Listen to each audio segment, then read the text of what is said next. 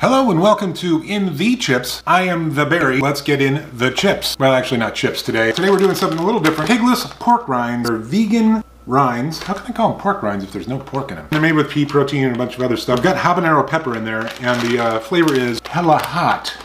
They don't really have a distinct smell. They kind of look like pork rinds. They actually did a pretty good job of forming these to look like pork rinds, so they've got the consistency of pork rinds. That's pretty good, actually. Very light, yet very crispy. That's impressive. As for the hella hot, I suppose the heat's building, but I'll tell you, if you were a meat eater and you like pork rinds, you went vegan, these are a very good substitute. I'm quite impressed. I do wish they were spicier. Hella hot sounds like it should be like making me tear up. Still, tasty, delicious, savory garlic. It does have a little heat. Pig out, hella hot, plant-based pork rinds. Not really hella hot, but spicy and delicious.